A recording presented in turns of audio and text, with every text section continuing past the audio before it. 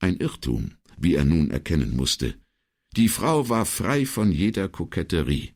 Und so schlicht und glaubhaft, wie sie die Szene auf dem Campo geschildert hatte, zweifelte er nicht daran, dass die Hände jenes Mannes tatsächlich behaart waren wie die eines Affen. Da von sich aus offenbar niemand mehr etwas beisteuern wollte, warb Brunetti erneut um ergänzende Informationen. Fällt einem von Ihnen noch irgendetwas zu diesen beiden Männern ein? Doch die Tischgesellschaft blieb stumm und antwortete ihm nur mit allgemeinem Kopfschütteln. »Wenn ich Ihnen mein Wort gebe, dass man Sie weder zwecks weiterer Vernehmungen hier festhalten, noch Sie aufgrund Ihrer Aussagen als Zeugen nach Italien zurückbeordern wird, würde es Ihnen dann leichter fallen, mir zu antworten?« Brunetti wusste zwar nicht, ob Ausländer sich ebenso davor fürchteten, in die Mühlen der Justiz zu geraten wie Italiener, trotzdem schien es ihm klug, sie diesbezüglich zu beruhigen, auch wenn er nicht sicher war, ob er sein Versprechen würde halten können. Keiner sprach ein Wort. Doch bevor Brunetti seine Frage anders formulieren konnte, sagte Dottoressa Crowley, »Das ist sehr nett von Ihnen, Kommissario, aber wir brauchen keine solche Zusage. Falls wir etwas gesehen hätten, würden wir es Ihnen sagen, selbst wenn das unseren Aufenthalt hier verlängern sollte.« Und ihr Mann ergänzte, »Als wir gestern Abend ins Hotel zurückkamen, haben wir herumgefragt, aber von den anderen hat anscheinend keiner diese beiden Männer bemerkt.« »Oder ist bereit, darüber auszusagen«, warf Lydia Watts ein. Der Kellner brachte eine Kanne Kaffee für die Amerikaner und un Café für Brunetti. Der gab Zucker hinein und trank rasch aus. Dann erhob er sich, nahm einige Visitenkarten aus der Brieftasche und verteilte sie. »Falls Ihnen doch noch irgendetwas einfallen sollte, melden Sie sich bitte. Per Telefon, Fax oder E-Mail. Jede Kleinigkeit kann wichtig sein.« Anschließend bedankte er sich lächelnd für ihre Hilfe und die Zeit, die sie ihm geopfert hatten, und verließ das Hotel, ohne ihre Adressen aufzunehmen. Die konnte er jederzeit im Hotel erfragen, falls irgendwelche Bestätigungen einzuholen wären. Womit angesichts der äußerst dürftigen Angaben jedoch kaum zu rechnen war. Ein großer, gedrungener Mann von mediterranem Einschlag mit behaarten Händen, ein kleinerer, den niemand beschreiben konnte, und kein einziger Zeuge, der gesehen hatte, wie einer von beiden oder auch alle zwei ihre Waffe abfeuerten. Der Nebel hatte sich nicht gelichtet, sondern war eher noch stärker geworden, weshalb Brunetti, sobald er an die Riva kam, darauf bedacht war, die Häuserfassaden zu seiner Linken in Sichtweite zu behalten. Die Reihen der Bankarelle mit ihrem geschäftigen Markttreiben verschwanden so tief im Dunst, dass er mit noch gemischteren Gefühlen als sonst an ihnen und ihren Verkäufern vorbeistreifte. Ganz im Gegensatz zu der angenehmen Vertrautheit, mit der er sich anderswo durch die Stadt bewegte. Allein er versuchte erst gar nicht, diesen gleichsam instinkthaften Gefahrenmelder zu analysieren, sondern nahm ihn als gegeben hin. Und kaum, dass er die Marktstände hinter sich hatte und an der Chiesa della Pietà vorbei war, verflüchtigte sich das Gefühl auch wieder, genau wie der Nebel, der sich allmählich zu lichten begann. Brunetti kam kurz nach 9 in der Questura an und erkundigte sich gleich in der Telefonzentrale, ob schon Informationen über den Toten vom Campo Santo Stefano eingegangen seien. Der diensthabende Beamte verneinte. Bislang habe niemand angerufen. Signorina Elettras Büro im 1. Stock war noch leer, was den Kommissario einigermaßen verwunderte. Ganz im Gegensatz zu der Entdeckung, dass ihr und sein direkter Vorgesetzter, Vicequestore Giuseppe Patta, noch nicht an seinem Arbeitsplatz erschienen war. Abschließend schaute Brunetti auf einen Sprung im Dienstzimmer vorbei und bat Puccetti, der allein dort saß, mit ihm heraufzukommen. Oben in seinem Büro erkundigte er sich bei dem jungen Beamten nach Ispettore Vianello, doch Puccetti hatte keine Ahnung, wo der sich aufhielt. Er sei kurz nach 8 gekommen, habe ein paar Telefonate geführt und sei dann wieder gegangen, ohne zu sagen, wohin, nur dass er noch vor Mittag zurück sein werde. »Kein Anhaltspunkt?« erkundigte Brunetti sich beiläufig, als beide Platz genommen hatten. Um den jungen Mann nicht in Verlegenheit zu bringen, vermied er die direkte Frage, ob Puccetti den Inspektor am Telefon belauscht habe. »Nein, Kommissario, ich habe selber telefoniert, da konnte ich nicht hören, was er sagte.« Brunetti sah mit Erleichterung, dass Puccetti ihm inzwischen nicht mehr stocksteif gegenüber saß. Manchmal ging er sogar schon so weit, die Beine übereinander zu schlagen. Auch mit seiner Uniform war der junge Beamte allmählich so vertraut, dass er darin nicht mehr wie ein rotwangiger Schuljunge im Karnevalskostüm wirkte. Hatte es vielleicht was mit der Mordsache von gestern Abend zu tun? Puccetti überlegte einen Moment, dann schüttelte er den Kopf. »Ich glaube nicht, Kommissario. Was immer Vianello vorhatte, er wirkte sehr entspannt.« Brunetti ließ es dabei bewenden. »In der Telefonzentrale hat sich bis jetzt kein einziger Zeuge gemeldet. Das heißt, wir wissen immer noch nicht, wer der Tote ist oder woher er stammt.« »Vermutlich aus dem Senegal«, meinte Puccetti. »Ja, das liegt nahe. Aber um ihn identifizieren zu können, müssen wir Gewissheit haben. Er hatte keine Papiere bei sich, und nachdem niemand angerufen hat, um sich nach ihm zu erkundigen oder einen der Vucombras als vermisst zu melden, dürfen wir wohl vom Rest der Leute keine Hilfe erwarten.« Ihm war klar, wie abfällig es klang, wenn er eine ganze Bevölkerungsgruppe als Rest bezeichnete, doch er hatte jetzt nicht die Zeit, sich mit Formulierungsfeinheiten aufzuhalten. »Also ist es an uns, herauszufinden, wer er war, und dazu brauchen wir jemanden, der Kontakt zu den Vucombras hat.« »Jemand, dem Sie vertrauen?« fragte Puccetti. »Oder den Sie fürchten«, ergänzte Brunetti.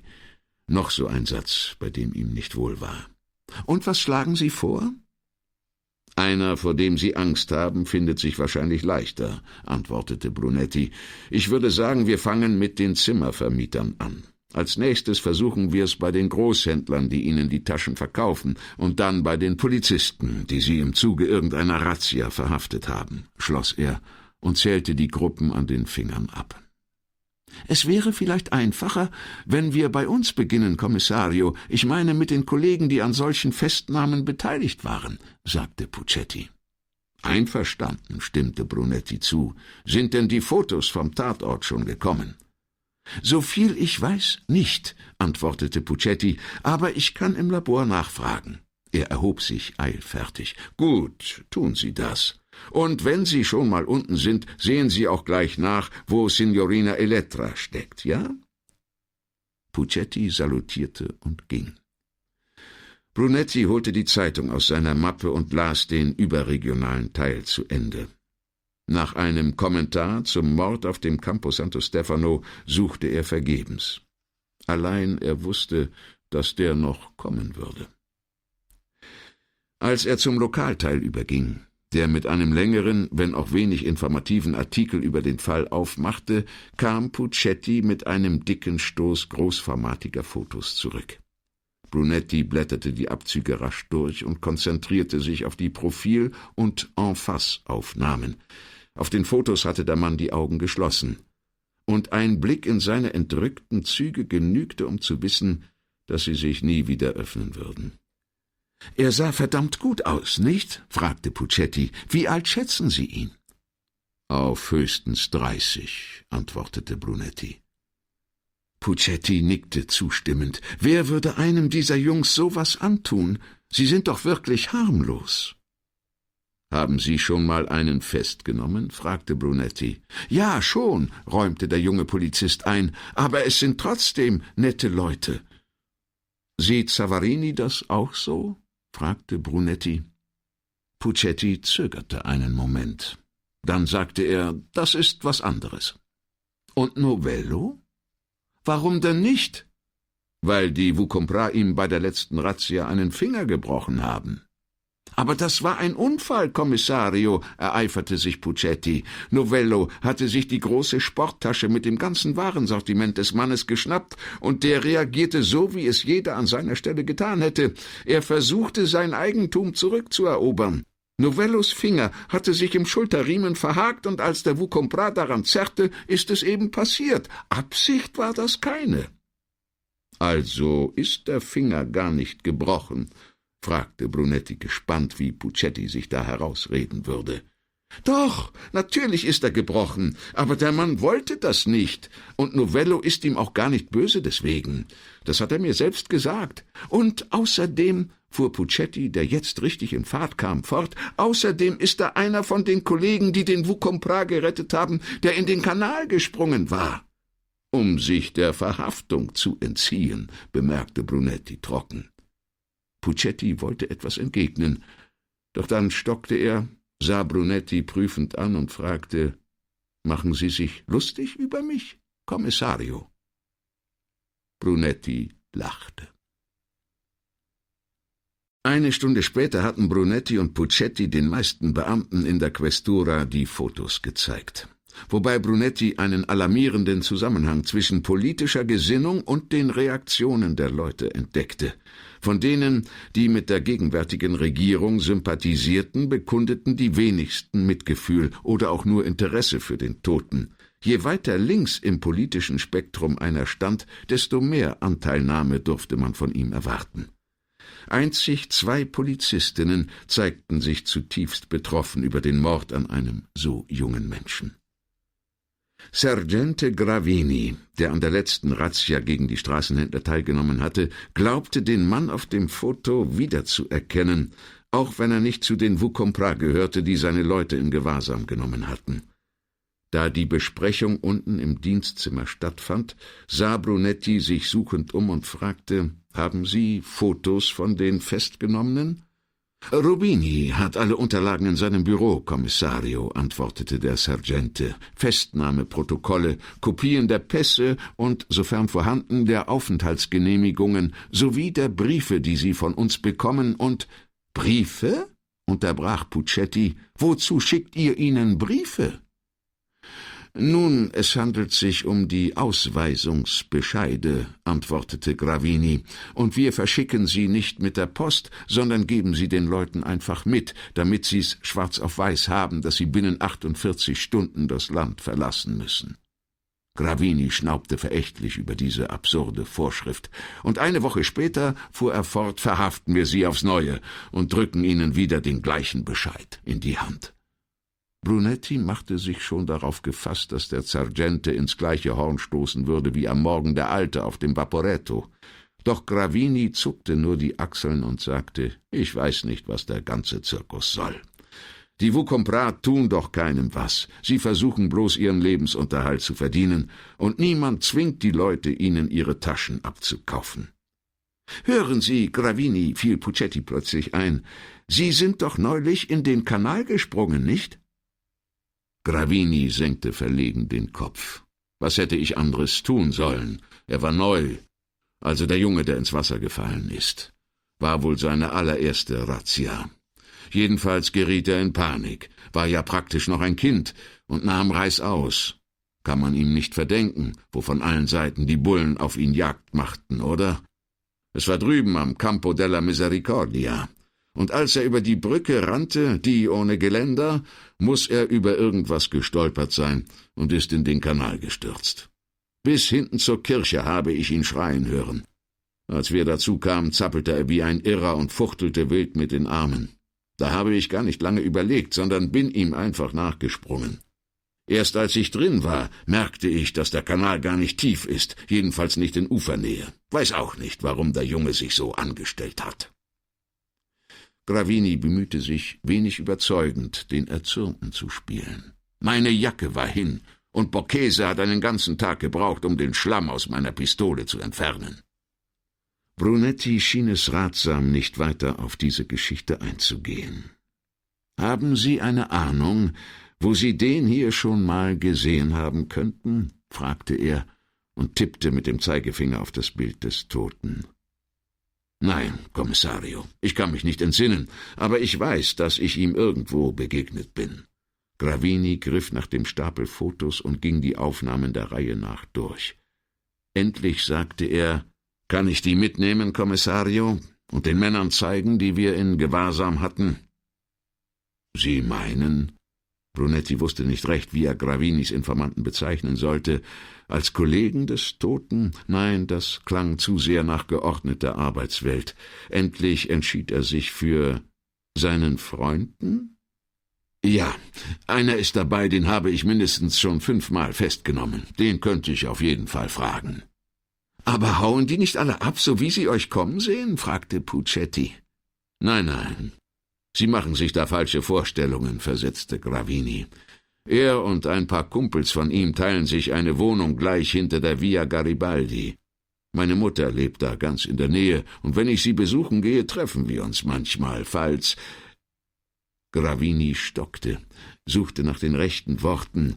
»Also, falls wir beide außer Dienst sind.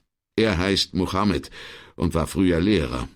Ihn könnte ich fragen.« »Und Sie glauben, er vertraut Ihnen?« fragte Brunetti. Gravini zuckte die Achseln. »Es kommt auf einen Versuch an.« Brunetti erklärte sich einverstanden. Gravini solle die Fotos herumreichen und vielleicht Mohammed bitten, sie auch den Männern zu zeigen, mit denen er zusammenarbeitete.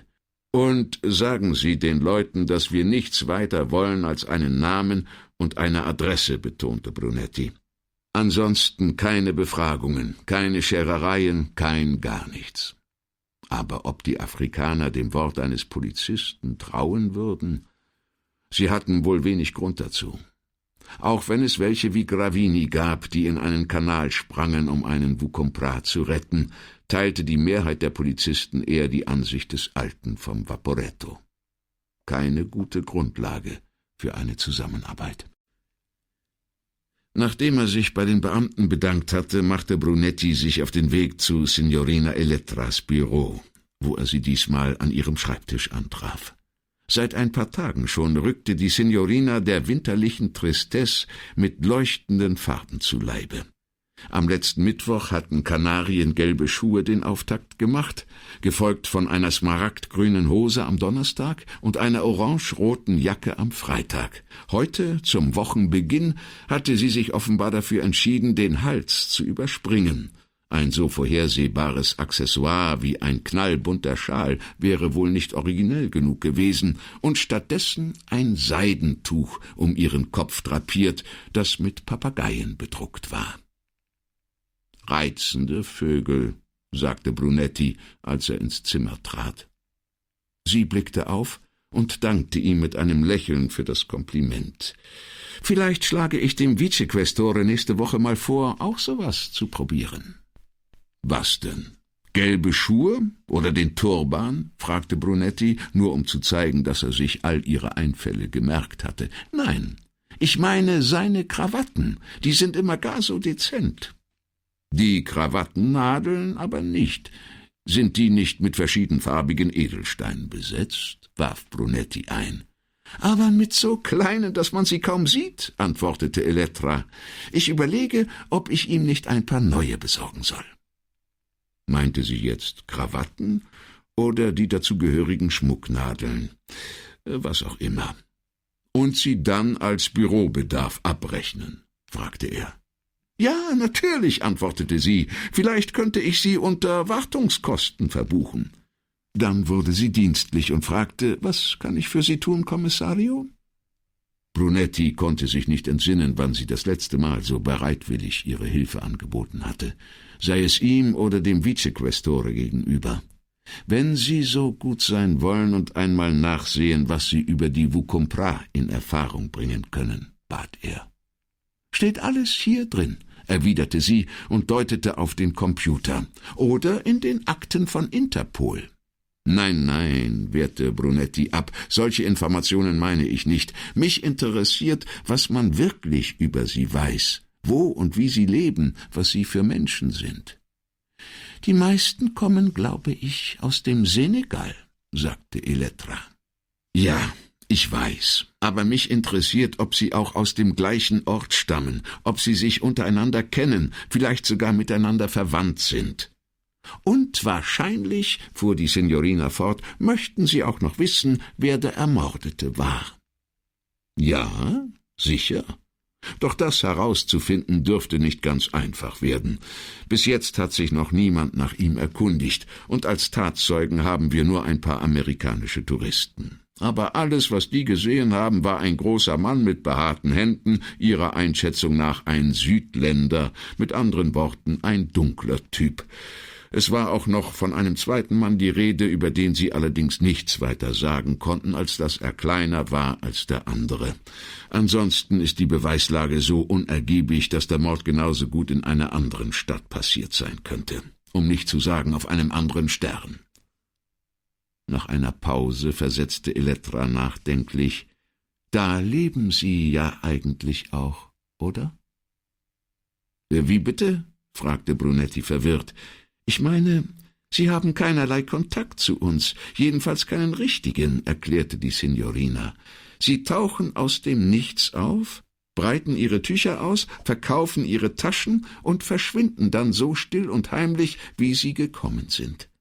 Als ob Sie einer Raumkapsel entstiegen wären, mit der Sie dann wieder davonschweben.« »Trotzdem kann man Sie wohl kaum mit Außerirdischen vergleichen«, meinte er. »Doch, Kommissario. Schauen Sie, weder reden wir mit den Leuten, noch nehmen wir sie richtig wahr.« Elettra sah ihm an, dass er widersprechen wollte, und fuhr eindringlich fort: »Nein, ich mache nicht unsere Gesellschaft dafür verantwortlich, wie wir die Vukompra behandeln, und ich will sie auch gar nicht verteidigen, so wie meine Freunde, die in jedem schwarzen Straßenhändler ein Opfer von diesem oder jenem sehen. Ich finde es einfach nur merkwürdig, dass diese Leute unter uns leben, aber bis auf die paar Abendstunden, in denen sie auf den Straßen ihre Sachen verkaufen, schlichtweg unsichtbar bleiben.« Ihr forschender Blick schien zu fragen, ob er auch begriff, wie ernst es ihr war. »Darum habe ich gesagt, Sie leben auf einem anderen Stern«, schloss sie, »und wir auf unserem Planeten schenken Ihnen offenbar nur dann Beachtung, wenn wir eine Razzia gegen Sie veranstalten.« Brunetti konnte nicht umhin, ihr Recht zu geben. Unwillkürlich musste er an den Abend im vorigen Jahr denken, als er und Paola auf dem Weg in ein Restaurant von einem plötzlichen Unwetter überrascht worden waren. Im Nu wimmelte es auf den Straßen von Tamilen, die bündelweise Taschenschirme für 5 € das Stück anboten. Paola hatte damals gesagt, diese wieselflinken Händler kämen ihr vor wie schockgefroren. Man bräuchte sie nur zu wässern, und schon entfalteten sie sich zur vollen Lebensgröße. Nicht anders verhielt es sich mit den Vukompra, dachte er. Auch sie hatten die Gabe, wie aus dem Nichts aufzutauchen und dann ebenso unbemerkt wieder zu verschwinden. Vielleicht wäre es gar keine schlechte Idee, Signorina Elettras Argument aufzugreifen. »Dann lassen Sie uns doch da ansetzen«, sagte Brunetti. »Versuchen Sie einmal herauszubekommen, wohin die Leute nachts verschwinden.« »Mit anderen Worten, Sie wollen wissen, wer an die Vukompra vermietet und wo?« »Genau. Gravini sagt, ein paar von ihnen teilen sich eine Wohnung in Castello, bei seiner Mutter in der Nähe. Bitten Sie ihn um die Adresse oder sehen Sie im Telefonbuch nach. Es ist ja kein Allerweltsname.« Brunetti vergegenwärtigte sich, was Gravini über seine sensible Beziehung, man konnte schwerlich von Freundschaft sprechen, wenn der Kontakt darauf fußte, dass ein Mann den anderen in Gewahrsam nahm, zu Mohammed gesagt hatte. »Vorläufig will ich weiter nichts als die Adresse. Solange Gravini nicht mit seinem Bekannten gesprochen hat, werde ich nichts unternehmen. Vielleicht finden Sie ja auch noch anderswo Hinweise auf Leute, die an die Vukompra vermieten.« »Sie meinen, da gibt's Verträge?« fragte sie erstaunt. »In dem Fall wären natürlich Kopien bei der Stadtverwaltung hinterlegt.« Brunetti teilte ihre Skepsis. Die meisten Hausbesitzer wären wohl kaum bereit, Afrikanern den Schutz eines ordentlichen Mietvertrages angedeihen zu lassen, den sie ja schon ihren venezianischen Landsleuten höchst ungern gewährten. Denn sobald ein Mieter einen Vertrag hatte, schützte ihn das Gesetz vor unverhoffter Kündigung und Räumungsklage. Außerdem musste in einem solchen Vertrag der Mietpreis angegeben sein, wodurch wiederum die Einnahmen des Vermieters offenbar und damit steuerpflichtig wurden. Jeder vernünftige Hausherr würde das nach Möglichkeit umgehen. Also war anzunehmen, dass die Afrikaner das Wortspiel drängte sich Brunetti förmlich auf, ihre Miete in Nero zahlten. »Ich denke, Sie hören sich besser erst einmal um«, antwortete er. »Versuchen Sie es bei den Redakteuren von La Nuova und Gazzettino. Vielleicht wissen die etwas. Immerhin schreiben sie jedes Mal darüber, wenn wir eine Razzia veranstalten und ein paar Illegale aufgreifen. Da werden sie doch auch recherchiert haben.« Seine Gedanken schweiften unversehens ab, und er ertappte sich bei der Frage, wie Elettra es wohl unter diesem Turban aushielt. Es war ziemlich warm in ihrem Büro, das auf der Seite des Gebäudes lag, wo die Heizung funktionierte. Da war es bestimmt unangenehm, den ganzen Tag dieses eng geschlungene Seidentuch um den Kopf zu tragen. Aber er bezähmte seine Neugier und vertraute darauf, dass Paola ihn vielleicht würde aufklären können. »Ich will sehen, was sich machen lässt«, versprach Signorina Elettra. »Gibt es eigentlich schon Fingerabdrücke, die ich nach Lyon einschicken könnte?« »Nein, ich warte noch auf den Obduktionsbericht«, entgegnete Brunetti. »Aber sobald ich die Unterlagen habe, gebe ich sie Ihnen weiter.« »Danke, Kommissario. Dann mache ich mich mal an die Arbeit.« Auf dem Weg in sein Büro ging Brunetti in Gedanken die Liste der Freunde durch, deren Informationen ihm allenfalls weiterhelfen könnten. Doch als er sich an den Schreibtisch setzte, hatte er sich damit abgefunden, dass von niemandem in seinem Bekanntenkreis verlässliche Angaben über die fliegenden Händler zu erwarten waren. Wie Signorina Elettra gesagt hatte, Außerirdische von einem anderen Stern. Er griff zum Telefon und rief Rubini an, den Inspektor, dem die Sisyphos-Arbeit oblag, von Zeit zu Zeit die Straßenhändler zu verhaften, und bat ihn, einen Moment heraufzukommen. »Wegen gestern Abend?« fragte Rubini. »Ja. Haben Sie was erfahren?« »Nein«, antwortete Rubini, »hatte ich aber auch nicht erwartet.« Und nach einer Pause fragte er, »Soll ich meine Akten mitbringen?« »Ja, bitte. Hoffentlich haben Sie viel Zeit übrig, Guido.« »Wieso?« »Weil Sie sich auf gut 2 Regalmeter gefasst machen müssen.« »Soll ich dann lieber runterkommen?« »Nein, lassen Sie nur. Ich suche Ihnen die Zusammenfassungen der Protokolle raus, die ich eingereicht habe. Aber auch damit werden Sie den Rest des Vormittags eingedeckt sein.« Bevor Brunetti auflegte, glaubte er ein leises Lachen zu hören. Doch ganz sicher war er sich nicht. Als Rubini gut 10 Minuten später mit einem Stoß Akten unter dem Arm erschien, entschuldigte er die Verspätung damit, dass er nach dem Ordner mit den Archivbildern gesucht habe, die von den im letzten Jahr verhafteten Afrikanern aufgenommen worden waren. »Bei jeder Razzia sollten wir nämlich die Festgenommenen fotografieren«, erklärte er. »Sollten?« fragte Brunetti aufhorchend. Der Inspektor deponierte seinen Aktenberg auf Brunettis Schreibtisch und setzte sich. Rubini war auf Murano geboren, gehörte seit 20 Jahren zur Truppe und hatte sich ähnlich langsam hochgedient wie Vianello, vielleicht weil er sich genau wie dieser geweigert hatte, vor den hohen Tieren zu katzbuckeln. Der hochgewachsene Mann, der furchterregend dünn, ja fast ausgemergelt wirkte, war ein passionierter Ruderer und gehörte jedes Jahr zu den ersten 10, die bei der Vogalonga durchs Ziel gingen. »Naja, anfangs haben wir uns an die Vorschrift gehalten, aber so allmählich schien es reine Zeitverschwendung, einen Mann zu fotografieren, den wir bereits 6 oder 7 Mal festgenommen haben und mittlerweile auf der Straße grüßen.« Er schob Brunetti die mitgebrachten Protokolle hin und ergänzte, »Inzwischen duzen wir Sie, und Sie sprechen uns mit Namen an.« Brunetti nahm die Papiere an sich. »Und warum macht ihr euch dann noch die Mühe, Sie festzunehmen?« Brunetti nickte. »Dottor Pata wünscht solche Festnahmen, also ziehen wir los und verhaften die armen Teufel.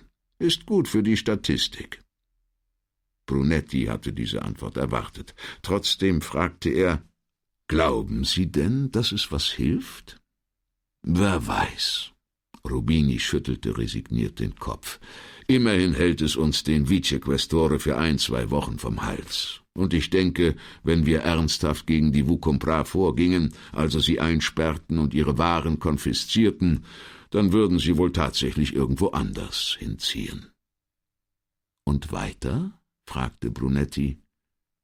Rubini schlug die Beine übereinander, holte eine Zigarette aus der Tasche und steckte sie an, ohne um Erlaubnis zu fragen. »Meine Männer lassen ihnen immer ein paar Taschen, obwohl das gegen die Vorschrift ist. Aber die armen Kerle müssen schließlich von irgendwas leben. Da können wir ihnen doch nicht ihre gesamte Ware abnehmen.« Brunetti schob dem Inspektor den Deckel eines Nutella-Glases als Aschenbecher hin. »Wie ist das eigentlich mit den Taschen?« fragte er. Rubini zog gierig an seiner Zigarette und blies den Rauch durch die Nase wieder aus.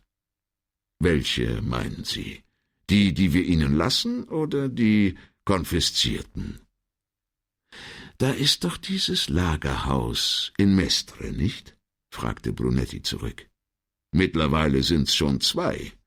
Rubini beugte sich vor und schnippte etwas Asche in den Nutella-Deckel. »Steht alles da drin«, fuhr er fort und wies mit der Hand, in der er die Zigarette hielt, auf die Unterlagen. »In diesem Jahr haben wir bereits an die 10.000 Taschen konfisziert. Aber egal, wie schnell wir sie zerschneiden oder verbrennen, es werden immer mehr. Unsere Asservatenkammern platzen bald aus allen Nähten.« »Und wie soll es weitergehen?« Rubini drückte die Zigarette aus und sagte hörbar frustriert, »Wenn es nach mir ginge, würden die Vukompra ihre Taschen zurückbekommen, damit sie nicht ihr bisschen Geld für den Ankauf neuer Ware opfern müssen.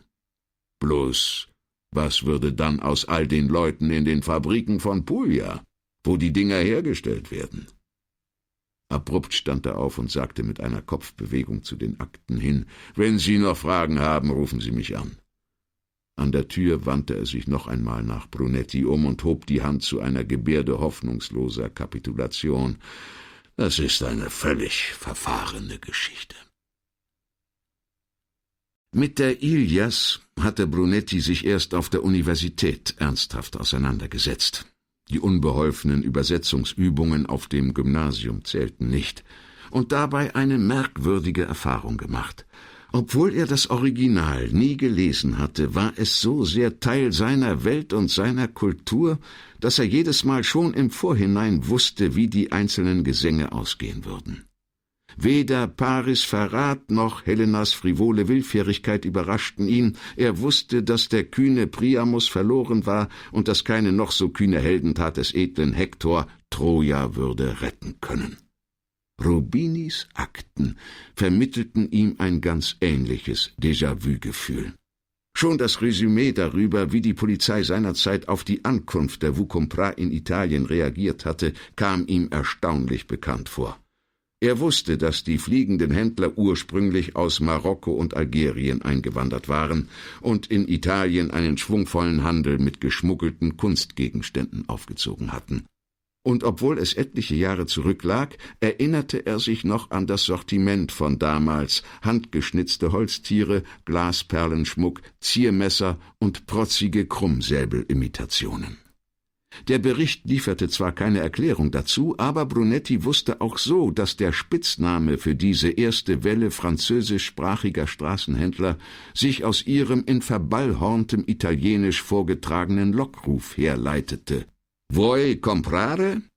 Vukompra.« Sobald die Araber von den Schwarzafrikanern abgelöst wurden, sank die Kriminalitätsrate drastisch. Zwar blieben der Verstoß gegen die Einwanderungsgesetze und der strafbare Verkauf von Plagiaten bestehen, aber Einbruch, Diebstahl und Gewaltverbrechen kamen in den Verhaftungsprotokollen der Männer, die den Namen Vukompra von ihren Vorgängern geerbt hatten, praktisch nicht mehr vor. Die Araber hatten sich längst lukrativeren Beschäftigungen zugewandt. Viele von ihnen waren mit ihren von den italienischen Behörden so unbürokratisch erteilten Aufenthaltsgenehmigungen weitergezogen in die nördlichen EU-Länder. Ursprünglich waren viele Venezianer den Senegalesen, die keinerlei kriminelle Neigung erkennen ließen, durchaus wohlwollend begegnet, und wie Gravinis Geschichte zeigte, hatten sie sich sogar den Respekt einiger Streifenbeamter errungen. In den letzten Jahren allerdings war ihnen durch die wachsende Aufdringlichkeit, mit der sie bei den Passanten um Käufer warben, und durch ihr immer zahlreicheres Auftreten viel von der einstigen Gunst der Venezianer verloren gegangen. In den Statistiken der letzten Jahre suchte Brunetti vergebens nach Festnahmen, die aus anderen Gründen erfolgt waren als Verstoß gegen die Visabestimmungen oder illegaler Straßenhandel. Vor 6 Jahren hatte es einmal eine Vergewaltigung gegeben, aber der Täter war, wie sich herausstellte, kein Senegalese, sondern Marokkaner. Im einzigen anderen Fall, bei dem Gewalt im Spiel war, hatte ein Senegalese einen albanischen Taschendieb die halbe Lista di Spagna hinauf verfolgt, bis er ihm ein Bein stellte und ihn zu Fall brachte. Der Afrikaner hatte sich dem Dieb auf den Rücken gesetzt und ihn festgehalten, bis die Polizei, die einer seiner Freunde mit dem Telefonino herbeigerufen hatte, eintraf und den Albaner verhaftete, um ihn, wie eine handschriftliche Notiz vermerkte, noch am selben Tag wieder auf freien Fuß zu setzen, weil sich herausstellte, dass er noch minderjährig war.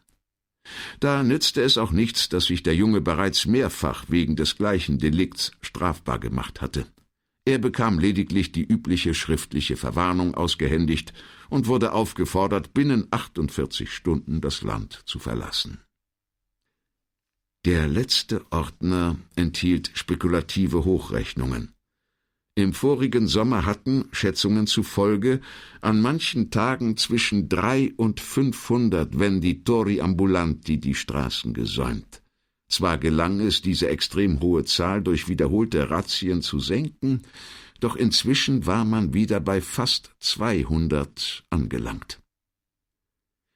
Als Brunetti alle Protokolle durchgesehen und sich vergewissert hatte, wie spät es war, griff er zum Telefon.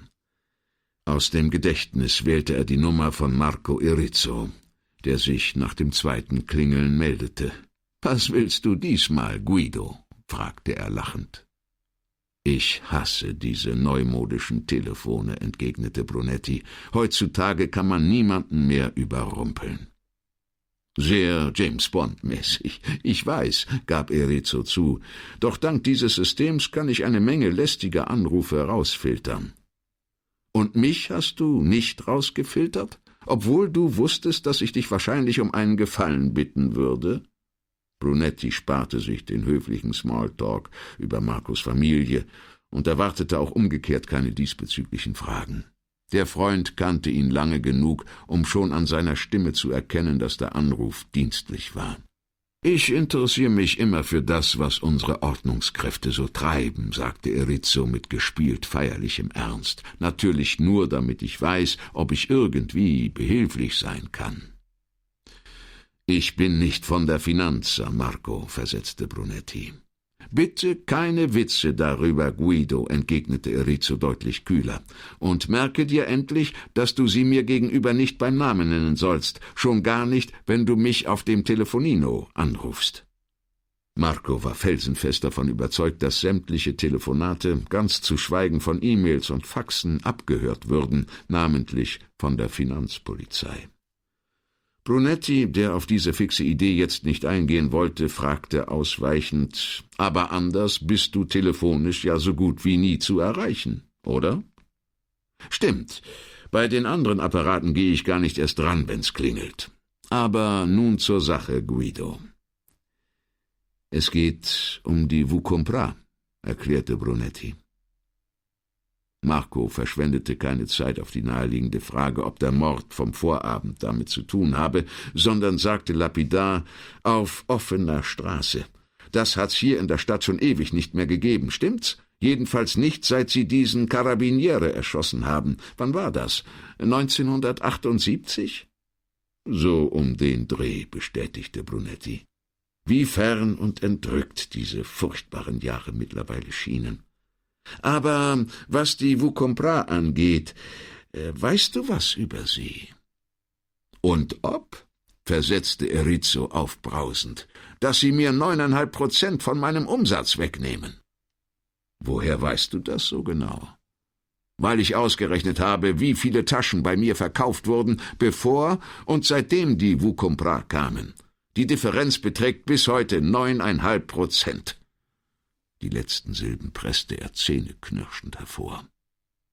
»Und warum unternimmst du nichts dagegen?« Erizzo lachte schallend, doch es klang ganz und gar freudlos. »Was schlägst du vor, Guido? Einen Beschwerdebrief an deine Vorgesetzten, in dem ich sie auffordere, sich mehr um das Wohlergehen der Bürger zu kümmern? Nächstens wirst du mir noch raten, eine Postkarte an den Vatikan zu schicken, auf dass die Herrschaften dort sich meines seelischen Wohls annehmen.« Die Entrüstung in Erizzos Stimme war in bittere Resignation umgeschlagen.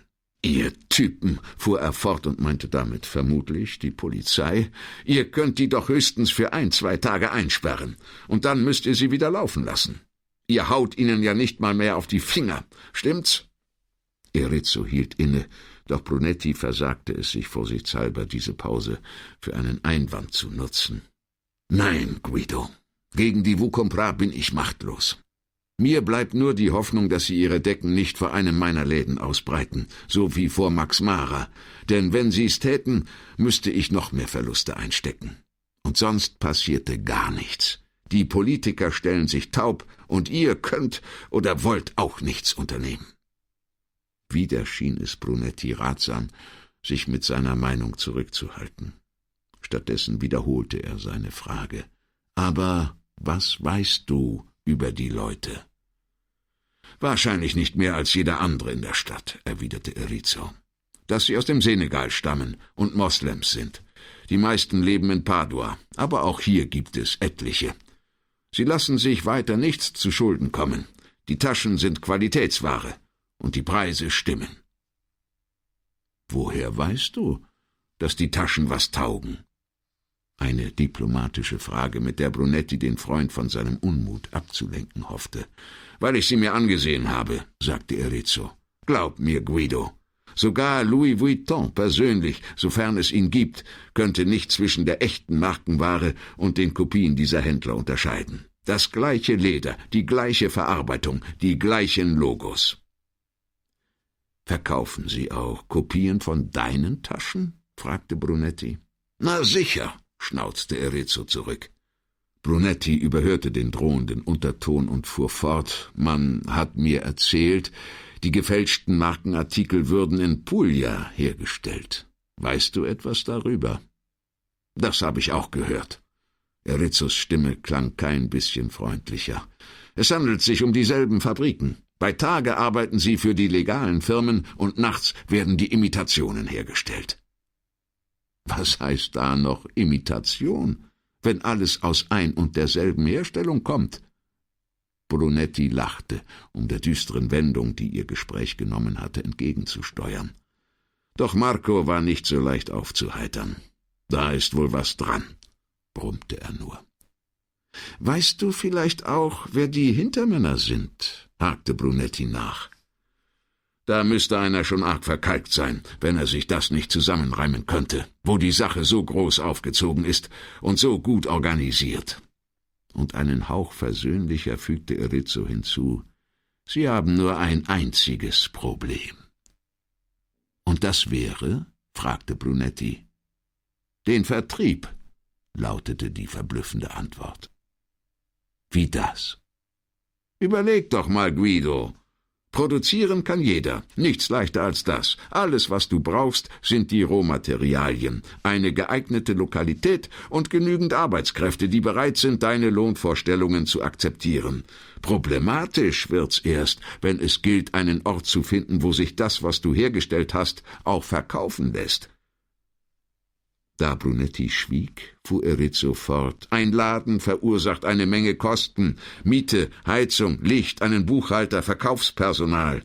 Und das Schlimmste von allem, du musst Steuern zahlen.« Brunetti fragte sich, ob er je eine Unterhaltung mit Marco geführt hatte, die nicht früher oder später bei diesem Thema gelandet war.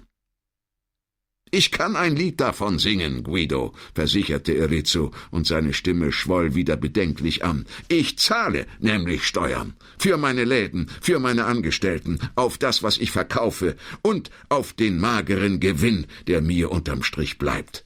Meine Angestellten wiederum versteuern ihr Gehalt.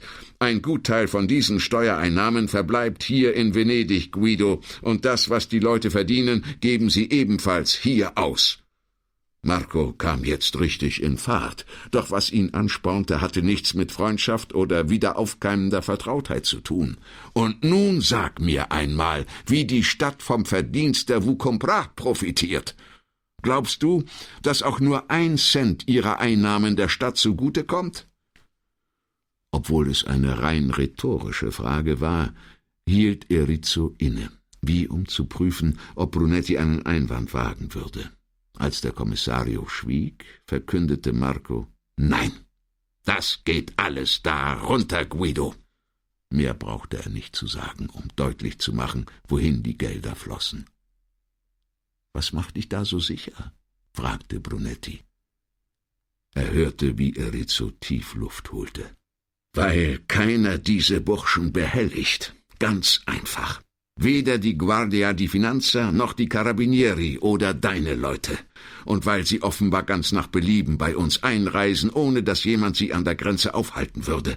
Was entweder bedeutet, es schert sich keiner darum, oder jemand möchte nicht, dass sie kontrolliert werden.« Die Pause nach diesem letzten Satz dauerte so lange, dass Brunetti schon glaubte, Marco sei mit seinem Plädoyer zu Ende.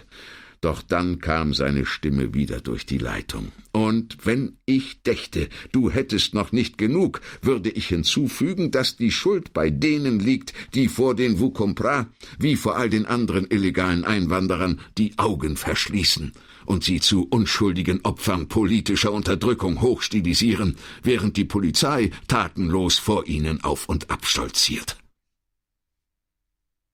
Brunetti, der nicht wusste, wie er mit dem Zorn seines Freundes umgehen sollte, ließ eine Weile verstreichen, ehe er mit betont ruhiger Stimme sagte: »Das war die längste Definition von Vertrieb, die ich je gehört habe.« Bevor Marco etwas erwidern konnte, setzte er hinzu: »Und auch die aufschlussreichste.« Marco schwieg ebenfalls sehr lange. Und Brunetti konnte fast hören, wie das Räderwerk der Freundschaft, das kurzfristig ins Stocken geraten war, knirschend wieder in Gang kam.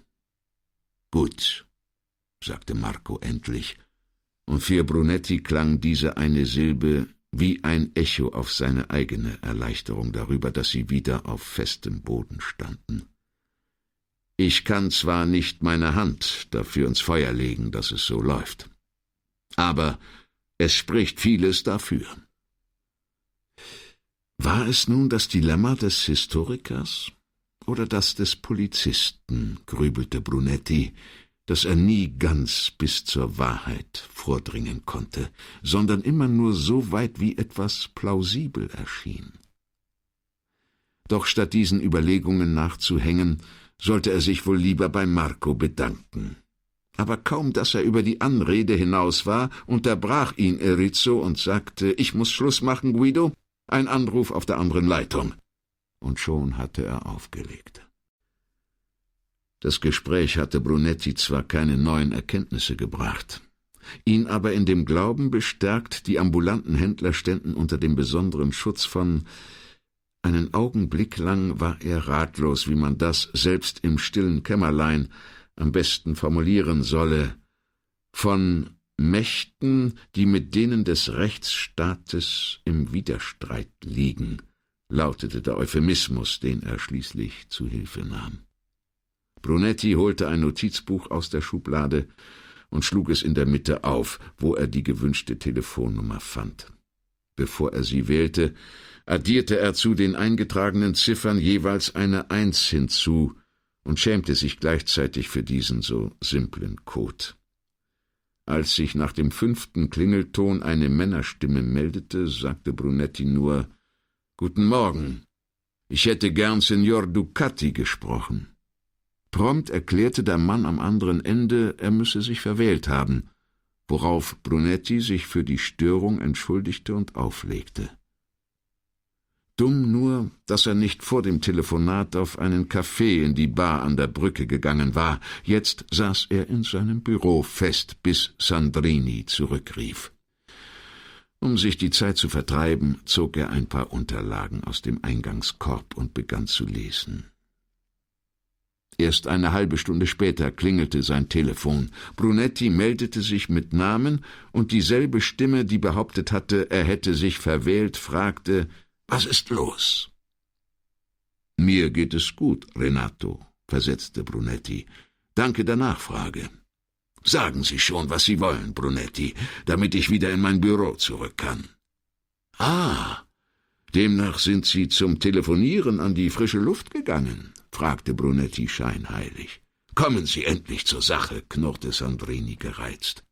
»Ich möchte wissen, ob die, wie soll ich mich ausdrücken, ob die Geschäftspartner Ihres Schwiegervaters etwas mit dem gestrigen Abend zu tun haben.« »Sie meinen den toten Nicker?« »Ich meine den toten Afrikaner«, korrigierte Brunetti. »Ist das alles?« »Ja.« »Ich rufe Sie wieder an«, sagte Sandrini und legte auf.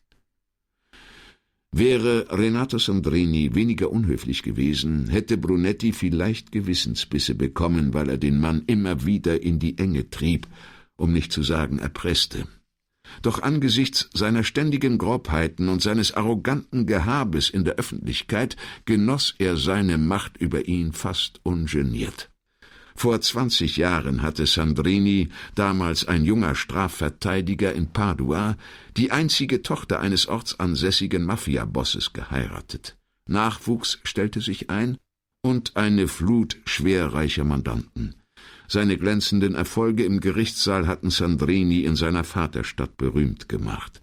Seine Kanzlei wuchs, und mit ihr der Umfang seiner Gattin Julia, die mit 40 aussah wie ein Fass, allerdings eins mit einem Faible für sündteure Juwelen und einer beängstigend tyrannischen Liebe zu ihrem Mann.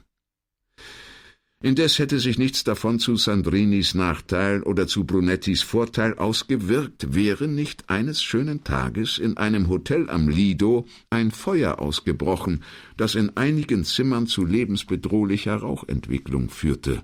4 der Gäste wurden ohnmächtig ins Krankenhaus eingeliefert, wo sich herausstellte, dass der Herr aus Zimmer 307, der sich als Franco Rossi eingetragen hatte, Kreditkarten auf den Namen Renato Sandrini sowie dessen Carta d'identità bei sich trug. Glücklicherweise hatte er rechtzeitig das Bewusstsein wiedererlangt, um zu verhindern, dass die Klinik seine Frau verständigte, aber leider nicht, bevor die Polizei gerufen wurde, um die Identitätsfrage zu klären. Trotzdem hätte sich das Ganze noch als bürokratisches Versehen unter den Teppich kehren lassen, wären nicht 2 missliche Umstände hinzugekommen. Die andere Person in Sandrinis Hotelzimmer war eine 15-jährige albanische Prostituierte, und das Protokoll über den Vorfall landete am nächsten Morgen auf dem Schreibtisch von Guido Brunetti. Der Kommissario war klug genug, sich nicht eher an Sandrini zu wenden, als bis er ausführlich mit der Prostituierten und ihrem Zuhälter gesprochen und von beiden auf Video festgehaltene, schriftlich bestätigte Aussagen in der Tasche hatte, die er nur bekam, weil er sie in dem Glauben ließ, es handle sich bei dem Freier um einen gewissen Franco Rossi, Großhändler für Teppichböden aus Padua. Hätten sie auch nur die leiseste Ahnung gehabt, wer der Mann wirklich war und vor allem, wen er zum Schwiegervater hatte, wären beide bestimmt lieber ins Gefängnis gegangen, als sich so lange und eingehend mit diesem freundlichen Kommissario aus Venedig zu unterhalten. Ein einziges Gespräch mit Sandrini hatte Brunetti genügt, um den Anwalt zu überzeugen, dass er in Anbetracht der noch recht viktorianischen Auffassung so mancher Mafiosi, was die Unantastbarkeit des Ehegelübdes betraf, gut daran täte, dem freundlichen Kommissario aus Venedig hin und wieder ein paar Informationen zukommen zu lassen. Bislang hatte Brunetti sein Versprechen gehalten und Sandrini niemals genötigt, die Schweigepflicht gegenüber seinen Mandanten zu verletzen. Aber der Kommissario wusste sehr wohl, dass er, sofern es seinen Zwecken dienlich wäre, erbarmungslos jede Information aus Sandrini herausquetschen würde. Brunetti legte die gelesenen Akten in den Ausgangskorb und ging, seltsam erheitert von dem Gedanken an seine eigene Durchtriebenheit, zum Mittagessen nach Hause. Falls er geglaubt hatte, die unbehaglichen, zwiespältigen Gefühle in der Questura zurückzulassen, sah Brunetti sich gründlich getäuscht, denn er traf beides in seinen eigenen vier Wänden wieder. Paola und Chiara trugen beide ihre moralische Entrüstung so auffällig zur Schau, wie die Wucherer in Dantes 7. Höllenkreis die Geldsäcke um ihren Hals. Vermutlich wähnten sich beide, Frau und Tochter, im Recht, denn wann hätte eine streitende Partei sich je im Unrecht gefühlt? Brunetti fand seine Familie bei Tisch. Er küsste Paola auf die Wange und verwuschelte Chiaras Haare, doch sie zog rasch den Kopf ein, als wolle sie nicht von einer Hand berührt werden, die zuvor auf der Schulter ihrer Widersacherin gelegen hatte. Brunetti tat so, als habe er nichts bemerkt, setzte sich auf seinen Platz und erkundigte sich bei Raffi nach der Schule. Sein Sohn, bereit, ihm mit männlicher Solidarität gegen Weiberlaunen beizustehen, versicherte, alles laufe glänzend und erklärte sodann lang und breit die Geheimnisse eines Computerprogramms, das er gerade in Chemie benutzte. Brunetti, der sich weit mehr für seine Linguini mit Scampi interessierte als für irgendwelchen Computerkram, lächelte und nickte und zerbrach sich den Kopf, um ein paar halbwegs passende Fragen einzustreuen. Die Unterhaltung schleppte sich stockend durch den Hauptgang, gegrillte Seezunge mit Artischockenböden und Rucola-Salat. Chiara schob ihr Essen auf dem Teller hin und her und ließ das meiste übrig, ein sicheres Zeichen dafür, dass die Sache ihr sehr nahe ging. Als sie hörten, dass es keinen Nachtisch gab, verschwanden die Geschwister unauffällig. Brunetti stellte sein leeres Glas ab und sagte, »Ich habe das Gefühl, ich sollte einen Blauhelm tragen, wie die vom UN-Friedenskorps, damit ich nicht unversehens ins Kreuzfeuer gerate.« Paola schenkte beiden Wein nach, den Loredan Gasparini, von dem Brunettis Schwiegervater ihm 1 Dutzend Flaschen zum Geburtstag geschenkt hatte und den er hoffentlich noch unter glücklicheren Umständen trinken würde. »Sie wird schon drüber hinwegkommen«, befand Paola und setzte mit Nachdruck die Flasche ab. »Daran zweifle ich nicht«, entgegnete Brunetti ruhig, »nur möchte ich nicht, bis es soweit ist, in dieser vergifteten Atmosphäre essen müssen.« »Ach, ich bitte dich, Guido, so schlimm ist es doch auch wieder nicht.« Paolas Tonfall verriet, dass sie ihren Ärger an ihm auslassen würde, sofern er sie nur genügend provozierte. In ein paar Tagen wird sie einsehen, was sie falsch gemacht hat. »Und dann?« fragte er. »Soll sie sich entschuldigen?« »Das wäre doch schon mal ein Anfang«, sagte Paola. »Und weiter?« »Sie wird darüber nachdenken, was sie gesagt hat und was das wiederum über sie aussagt.« »Es ist einen ganzen Tag her, und sie ist noch nicht darüber hinweg«, wandte Brunetti ein. Paola zögerte auffallend lange, bevor sie fragte, was soll das heißen? Er suchte nach einer möglichst diplomatischen Antwort, um sie nicht zu verärgern. »Dass ich glaube, du hast sie gekränkt«, sagte er schließlich. »Ich? Sie?« fragte Paola so ungläubig, dass es nicht mehr echt wirkte. »Wie denn das?« Brunetti schenkte sich noch etwas Wein nach, ließ jedoch das Glas unberührt. »Indem du sie angegriffen, ihr aber nicht die Chance gegeben hast, sich zu verteidigen.« Ihr Blick war kühl und abschätzig. »Ich hätte sie angegriffen? Heißt das, es gibt eine Erklärung oder gar Rechtfertigung dafür, den Tod eines Menschen mit einem Herzlosen bloß ein Vucombras abzutun, wie sie es getan hat? Hätte ich mir das ruhig anhören und ihr einfach so durchgehen lassen sollen? Weil dagegen Einspruch zu erheben schon einen Angriff bedeutet?« »Natürlich nicht«, sagte Brunetti.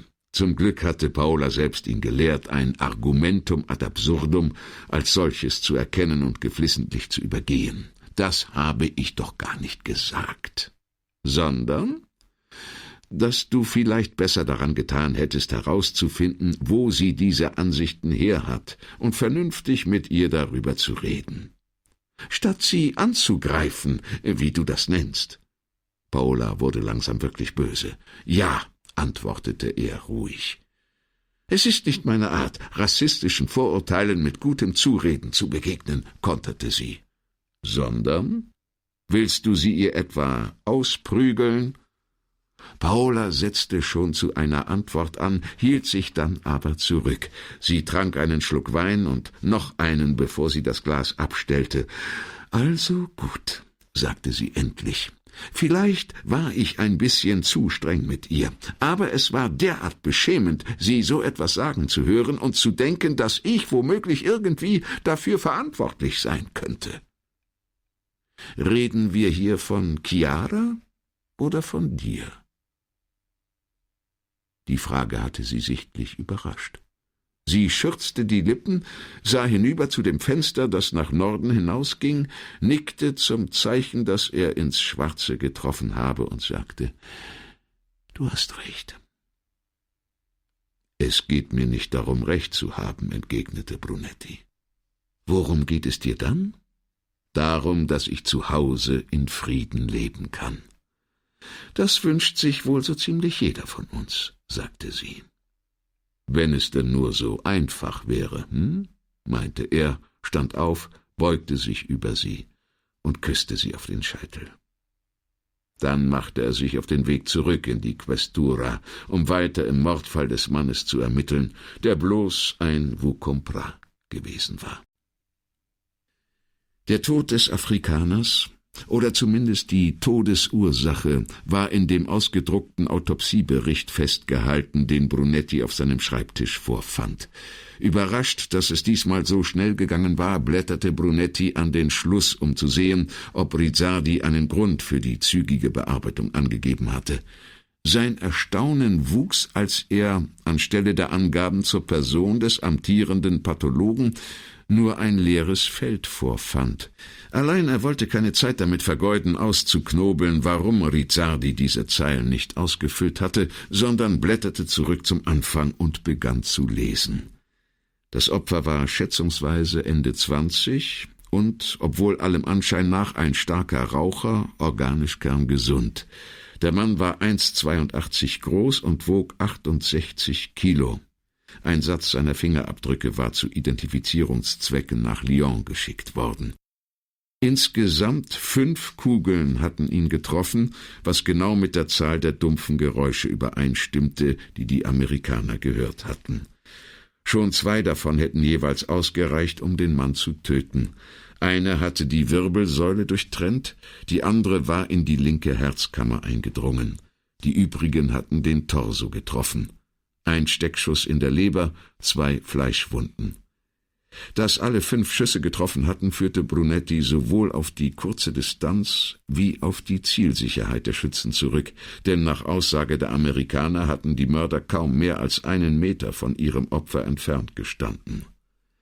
Die jeweiligen Einschusswinkel ließen auf 2 Täter von unterschiedlicher Körpergröße schließen.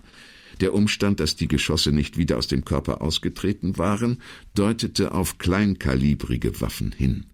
Die Kugeln waren bei der Obduktion entfernt und zur Bestimmung ins Labor geschickt worden.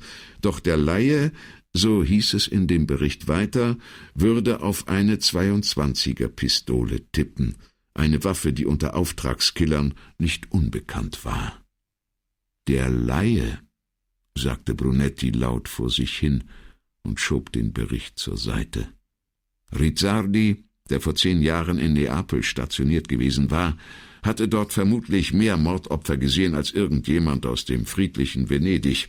Folglich würde er sich in einem Obduktionsbericht wohl kaum als Laie bezeichnen. Der Bericht war per E-Mail gekommen, also würden die dazugehörigen Fotos auf Signorina Elettras Computer abrufbar sein. Doch Brunetti hatte kein Verlangen danach. Der Anblick tödlicher Wunden hatte ihm immer schon Schmerz und Ekel verursacht. Ihn interessierten allein die Motive, die sie herbeigeführt hatten.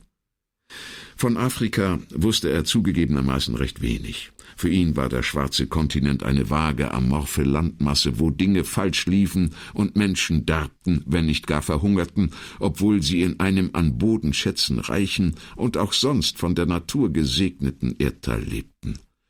Er hatte zwar einiges über die Kolonialzeit Afrikas gelesen, doch je mehr sich die Geschichte der Gegenwart annäherte, desto weniger faszinierte sie ihn.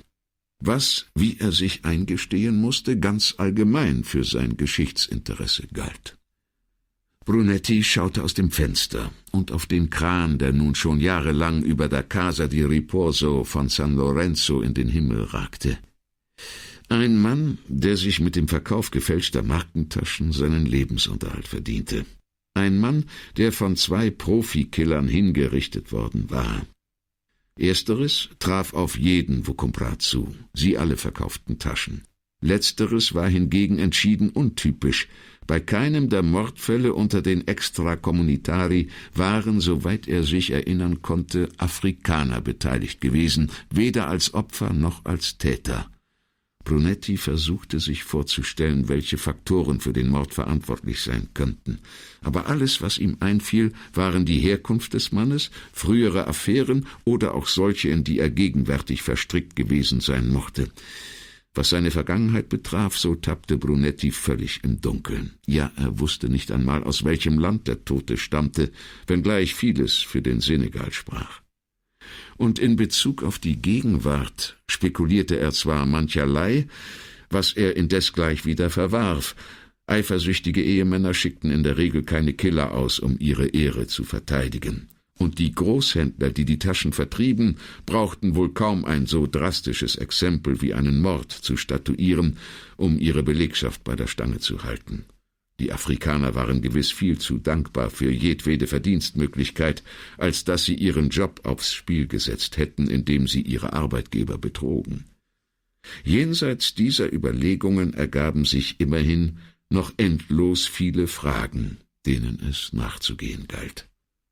Brunetti griff nach einer Kopie des aktuellen Dienstplans und listete auf der unbeschriebenen Rückseite all die Dinge auf, die er über den Toten in Erfahrung bringen musste. Name, Nationalität, Beruf, eventuelles Strafregister, seit wann in Italien, hiesige Adresse, Familie, Freunde. Als er die Liste durchging und überlegte, wo er ansetzen sollte, um die geheimnisvolle Existenz des Toten zu ergründen, fiel ihm plötzlich jemand ein, der ihm dabei behilflich sein konnte. Er griff zum Telefon und rief unten im Dienstzimmer an. Wie er gehofft hatte, meldete sich Vianello. »Haben Sie Zeit?« fragte Brunetti. »Ja, Kommissario.« »Dann in 2 Minuten«, entschied Brunetti. »Ach, und wir brauchen ein Boot.« Doch es dauerte länger als 2 Minuten, bis er seinen Mantel angezogen und in den Taschen einer im Schrank hängen gebliebenen Daunenweste ein paar Ersatzhandschuhe gefunden hatte. Erleichtert steckte er sie ein und ging hinunter in die Eingangshalle. Vianello wartete schon am Portal. Er trug so viele Lagen Pullover und Westen unter dem Mantel, dass sein Umfang sich schier verdoppelt hatte. »Also, wir wollen nicht nach Wladiwostok, mein Lieber«, begrüßte ihn Brunetti. »Nadja hat die Grippe, die Kinder sind erkältet, da will ich nicht auch noch krank werden und daheim bleiben müssen.« »Ach, und wer kümmert sich um Ihre Familie?« »Nadjas Mutter, sie wohnt ja praktisch um die Ecke und zurzeit geht sie ständig bei uns ein und aus.« Vianello winkte den diensthabenden Beamten beiseite und öffnete selbst die Eingangstür. Ein kalter Luftstrom blies ihnen entgegen und fegte durch die Halle.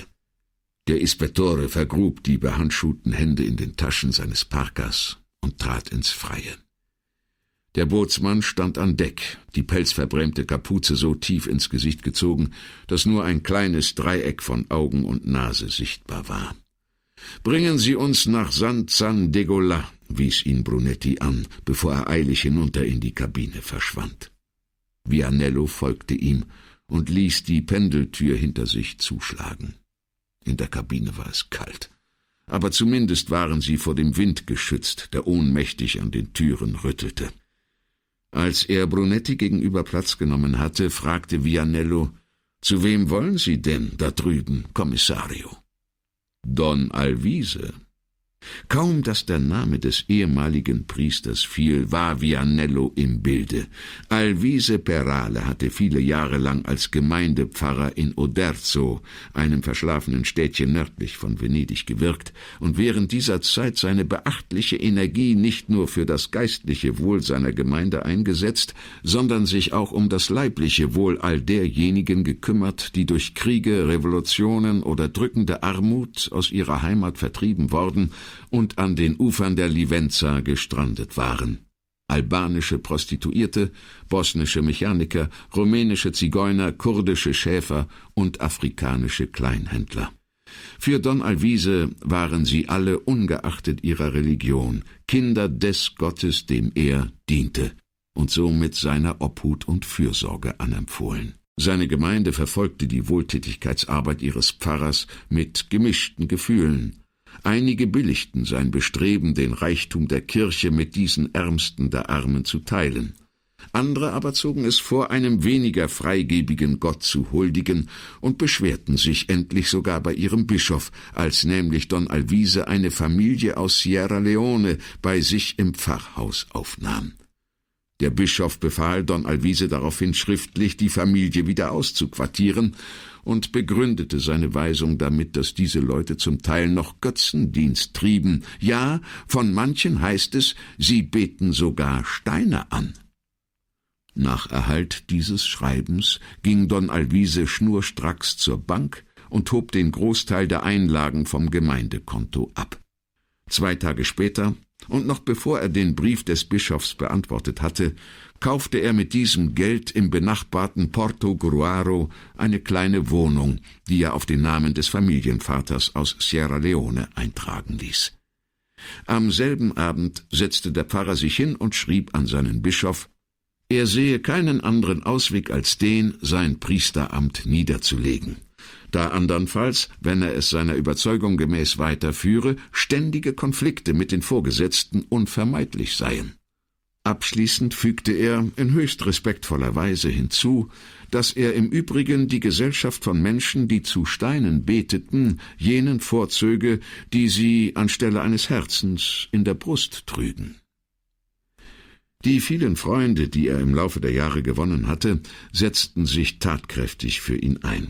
Und binnen Wochen erhielt Don Alvise eine Stelle als Sozialhelfer in seiner Vaterstadt Venedig, wo er fortan ein Heim für politisch Verfolgte leitete, die in Italien Asyl suchten. Obwohl er nun Beamter und kein Mitglied des Klerus mehr war, blieben die Leute, mit denen er zusammenarbeitete, dabei, ihn mit seinem geistlichen Titel anzureden, so dass von ihm nie als Signor Perale, sondern stets als Don Alvise die Rede war. Er konnte Jeans tragen, sich einen Schnurrbart stehen lassen, um den so mancher Macho ihn beneidet hätte. Er konnte sich sogar in Damengesellschaft zeigen. Nichts würde ihm den Ehrentitel rauben. Er war und blieb Don Alvise. Brunetti hatte den ehemaligen Priester vor einigen Jahren kennengelernt, als er in einem Drogenfall gegen einen mutmaßlichen Kurier ermittelte, eine Frau aus dem Kosovo, die spurlos verschwunden war. Die Frau wurde nie gefunden, aber Brunetti und Don Alvise standen seitdem in freundschaftlichem Kontakt und erwiesen einander ab und an Gefälligkeiten oder tauschten wechselseitig Informationen aus, die ihnen bei der Verfolgung ihrer unterschiedlichen Ziele dienlich waren. Natürlich hätte Brunetti auch auf dem Behördenweg Informationen über die Extracomunitari einholen können. Allein die Questura hatte mit Sicherheit reichlich Material über sie gesammelt, aber der Kommissario wusste, dass Don Alvises Informationen, obwohl in keiner Weise amtlich bestätigt, weitaus erhellender sein würden. Was daran liegen mochte, dass die Verwaltungsbehörden die Betroffenen als Problem behandelten, wohingegen Don Alvise in ihnen Menschen mit Problemen sah.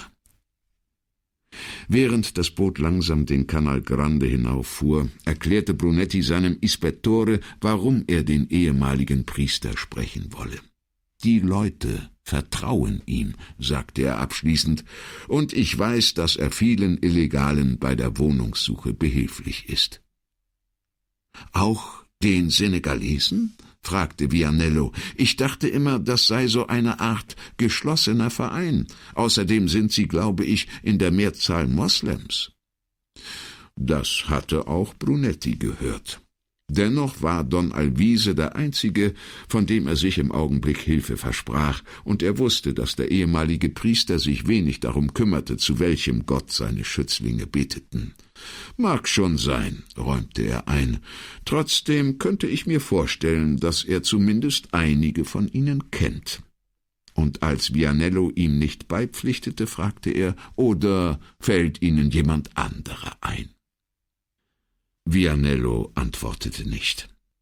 Die Barkasse bog nach links in den Rio di San Zandegolà ein. Brunetti stand auf, duckte sich, als er die niedrige Kabine verließ, und ging hinauf an Deck. »Halten Sie dort vorn, vor der Brücke«, wies er den Bootsmann an, der daraufhin das Ufer ansteuerte, in den Rückwärtsgang schaltete und beinahe lautlos neben der bemoosten Treppe anlegte. Skeptisch musterte Brunetti die schlüpfrigen Stufen, doch bevor er sich entscheiden konnte, ob er es wagen sollte, aus dem schaukelnden Boot zu springen, war der Fährmann hinter ihm vorbeigeschlüpft, mit der Leine in der Hand auf die Riva gehechtet und zog nun den Bug hart an die Kaimauer. Nachdem er die Leine an einem im Pflaster eingelassenen Metallring festgezurrt hatte, beugte er sich zum Deck hinüber und half erst Brunetti, dann Vianello von Bord. Brunetti erklärte ihm, sie würden nicht mehr als eine halbe Stunde brauchen und schlug vor, der Bootsmann solle in der Zwischenzeit einen Kaffee trinken gehen. Daraufhin steuerte der Mann nach rechts auf eine Bar zu, während Brunetti seinen Ispettore in entgegengesetzter Richtung, an der Kirche vorbei, in eine schmale Kalle führte. »Calle dei Preti«, las der stets aufmerksame Vianello vom Straßenschild ab. »Scheint ja die passende Adresse für Don Alvise.« Brunetti, der am Ende der Gasse abermals links abbog und also wieder auf den Canal Grande zuging, sagte schmunzelnd, »Gut kombiniert, nur wohnt unser Mann in Fontego dei Turchi.« »Wahrscheinlich hilft er auch denen«, versetzte Vianello, »und dann passt die Adresse genauso gut.« Brunetti erinnerte sich an den Eingang, einen schweren grünen Portone mit 2 Löwenköpfen als Türgriffen. Er läutete, und als eine Stimme über die Gegensprechanlage fragte, wer dort sei, nannte er seinen Namen. Die Tür sprang auf, und die beiden betraten einen schmalen Hof mit einem abgedeckten Brunnen am Ende und etlichen schweren Bohlentüren zu beiden Seiten. Ohne Zögern schritt Brunetti auf die zweite Tür links zu, die einladend offen stand. Sie stiegen eine Treppe empor und wurden oben auf dem Absatz von einer kleinen, gebeugten Gestalt empfangen. »Ciao, Guido«, sagte Perale, fasste Brunetti an den Ellbogen und reckte sich auf die Zehenspitzen, um ihn auf beide Wangen zu küssen. Brunetti seinerseits umarmte den Alten voll aufrichtiger Zuneigung und umfasste anschließend mit beiden Händen die Rechte des Priesters. »Und das«, sagte er, »ist mein Freund Lorenzo Vianello.« Don Alvise hatte genügend Erfahrungen mit den Sicherheitskräften gesammelt, um einen Polizisten an der Nasenspitze zu erkennen, aber Vianello bedachte er mit einem herzlichen Händedruck. »Willkommen, willkommen, bitte treten Sie doch ein«, bat er und zog Vianello buchstäblich an der Hand über die Schwelle. Nachdem er die Flurtür geschlossen hatte, forderte er seine Besucher auf, abzulegen, und hängte ihre Mäntel an 2 Haken am Eingang. Brunetti überragte Don Alvise um Haupteslänge, und sein krummer Rücken ließ den ehemaligen Priester noch kleiner erscheinen, als er war. Seine dichte graue Mähne kam anscheinend weder mit Kamm noch Friseurwerkzeug in Berührung, so ungleichmäßig wie die Haare an den Seiten gestutzt waren und im Nacken bis über den Kragen wuchsen. Er trug eine Brille mit schwarzem Plastikgestell und so dicken Gläsern, dass die Augen dahinter verschwammen. Seine Nase sah aus, als hätte man ihm einen Lehmklumpen ins Gesicht gedrückt. Und der Mund unter dem Macho-Schnauzer war klein und rund wie der eines Säuglings. Dem Äußeren nach hätte er fast ein bisschen lächerlich, ja grotesk wirken können, wäre da nicht die Liebenswürdigkeit gewesen, die er mit jedem Wort und Blick ausstrahlte. Er schien allen, die seinen Weg kreuzten, Achtung und Wohlwollen entgegenzubringen und jedem ohne Ansehen der Person mit aufrichtigem und unwandelbarem Respekt zu begegnen. Das Zimmer, in das Don Alvise sie führte, hätte man wegen des Schreibtischs, der über Eck zwischen den Fenstern stand, für ein Büro halten können, wäre da nicht das Bett mit dem langen Regal darüber gewesen, auf dem einige verwaschene Jeanshosen lagen, sowie ein Stapel Pullover und ordentlich zusammengefaltete Unterwäsche. Don Alvise holte den Schreibtischstuhl nach vorn, stellte ihn neben den einzelnen Sessel, der schon dastand, und lud seine Gäste ein, Platz zu nehmen. Er selbst setzte sich auf den Schreibtisch, obwohl er einen kleinen Satz machen musste, um hinaufzukommen, und seine Füße in der Luft baumelten, als er oben war. »Wie kann ich Ihnen helfen, Guido?« fragte er. »Es geht um den Mann, der gestern Abend ermordet wurde«, antwortete Brunetti. Don Alvise nickte. »Das habe ich mir beinahe schon gedacht.« Ich nahm an, Sie hätten ihn vielleicht gekannt oder wüssten zumindest etwas über ihn. Brunetti behielt den Priester fest im Blick, während er das sagte, doch der erhoffte Funke der Erinnerung in Perales Augen blieb aus. Also konnte der Kommissario nur abwarten, ob der Priester seine unausgesprochene Frage beantworten würde. »Sie haben kein Foto mitgebracht?« konstatierte Perale. Brunetti maß ihn mit prüfendem Blick. »Ich hielt es nicht für nötig. Wenn man in Ihrer Umgebung wüsste, dass Sie ihn kannten, dann hätte man Ihnen längst Bescheid gesagt.« Dass er auch aus Barmherzigkeit auf die Fotos verzichtet hatte, behielt er für sich. »Das stimmt«, bestätigte Don Alvise. Brunetti ließ einen Moment verstreichen, bevor er nachhakte. »Und?« Wie ein Kind, das examiniert wird oder sich beobachtet fühlt, senkte Perale den Blick zu Boden und trommelte leise mit den Fersen gegen die Schreibtischwand. 1, 2, 1, 2, 1, 2 zählten die Füße im Takt, während sein Gesicht den Besuchern verborgen blieb. Endlich hob er den Kopf, sah Brunetti an und sagte, »Ich muss darüber nachdenken und ein paar Fragen klären, bevor ich mit Ihnen reden kann.« »Kann oder darf?« forschte Brunetti. »Kommt das denn nicht aufs selbe hinaus?« fragte der Priester harmlos. Brunetti wusste nicht, mit welcher Taktik er diesen Ausflüchten begegnen sollte. »Ich bitte Sie, Don Alvise«, seufzte er endlich und fuhr dann lachend fort, »seinerzeit, als wir uns kennenlernten, waren Sie kein Jesuit, also fangen Sie doch jetzt nicht damit an.« Das Eis war gebrochen, und die Atmosphäre zwischen den drei Männern entspannte sich wieder. »Schon gut, Guido. Ich habe verstanden. Aber ich muss mich trotzdem noch mit ein paar Leuten beraten, bevor ich mit ihnen reden kann.« »Und wenn die nun nicht wollen, dass Sie mit mir sprechen?« Wieder begannen die kleinen Füße im Rhythmus zu trommeln, als könnten sie mit ihrem sicheren Takt Don Alvise aus seinem Zwiespalt heraushelfen. »Dann werde ich mir die Sache gut überlegen müssen«, sagte er. »Falls Ihnen das bei der Entscheidung hilft«, versetzte Brunetti, »so kann ich Ihnen versichern, dass die Einwanderungsbehörden nichts mit dem Fall zu tun haben, und das wird auch so bleiben, egal was Sie mir erzählen.« Das Trommeln hörte auf, und der Priester sah ihn forschend an. »Hängt denn das nicht davon ab, was Sie von mir erfahren?« fragte er. Brunetti setzte alles auf eine Karte. »Wenn ich Ihnen verspreche, dass ich ganz gleich, was Sie mir erzählen, nichts an die Einwanderungspolizei weitergeben werde, wollen Sie mir dann vertrauen?« Der kleine Kindermund verzog sich zu einem Lächeln, und Don Alvise sagte, »Guido, wenn Sie mir Ihr Wort darauf gäben, dass Politiker ehrliche Menschen sind, würde ich Ihnen auch das glauben.« Und als er Brunettis und Vianellos erstaunte Gesichter sah, setzte er hinzu, »obwohl ich in deren Gesellschaft auch weiterhin die Hand auf der Brieftasche behielte.« Brunetti beschloss, es dabei bewenden zu lassen. Don Alvise würde entscheiden, ob und wie weit er den Kommissario einweihen konnte. Daran gab es nichts zu rütteln. Ihm blieb nichts weiter übrig, als auf die Weisheit des ehemaligen Priesters zu vertrauen. Mit dieser Einsicht erhob sich Brunetti, und die 3 Männer nahmen höflich voneinander Abschied, bevor Brunetti und Vianello aufbrachen.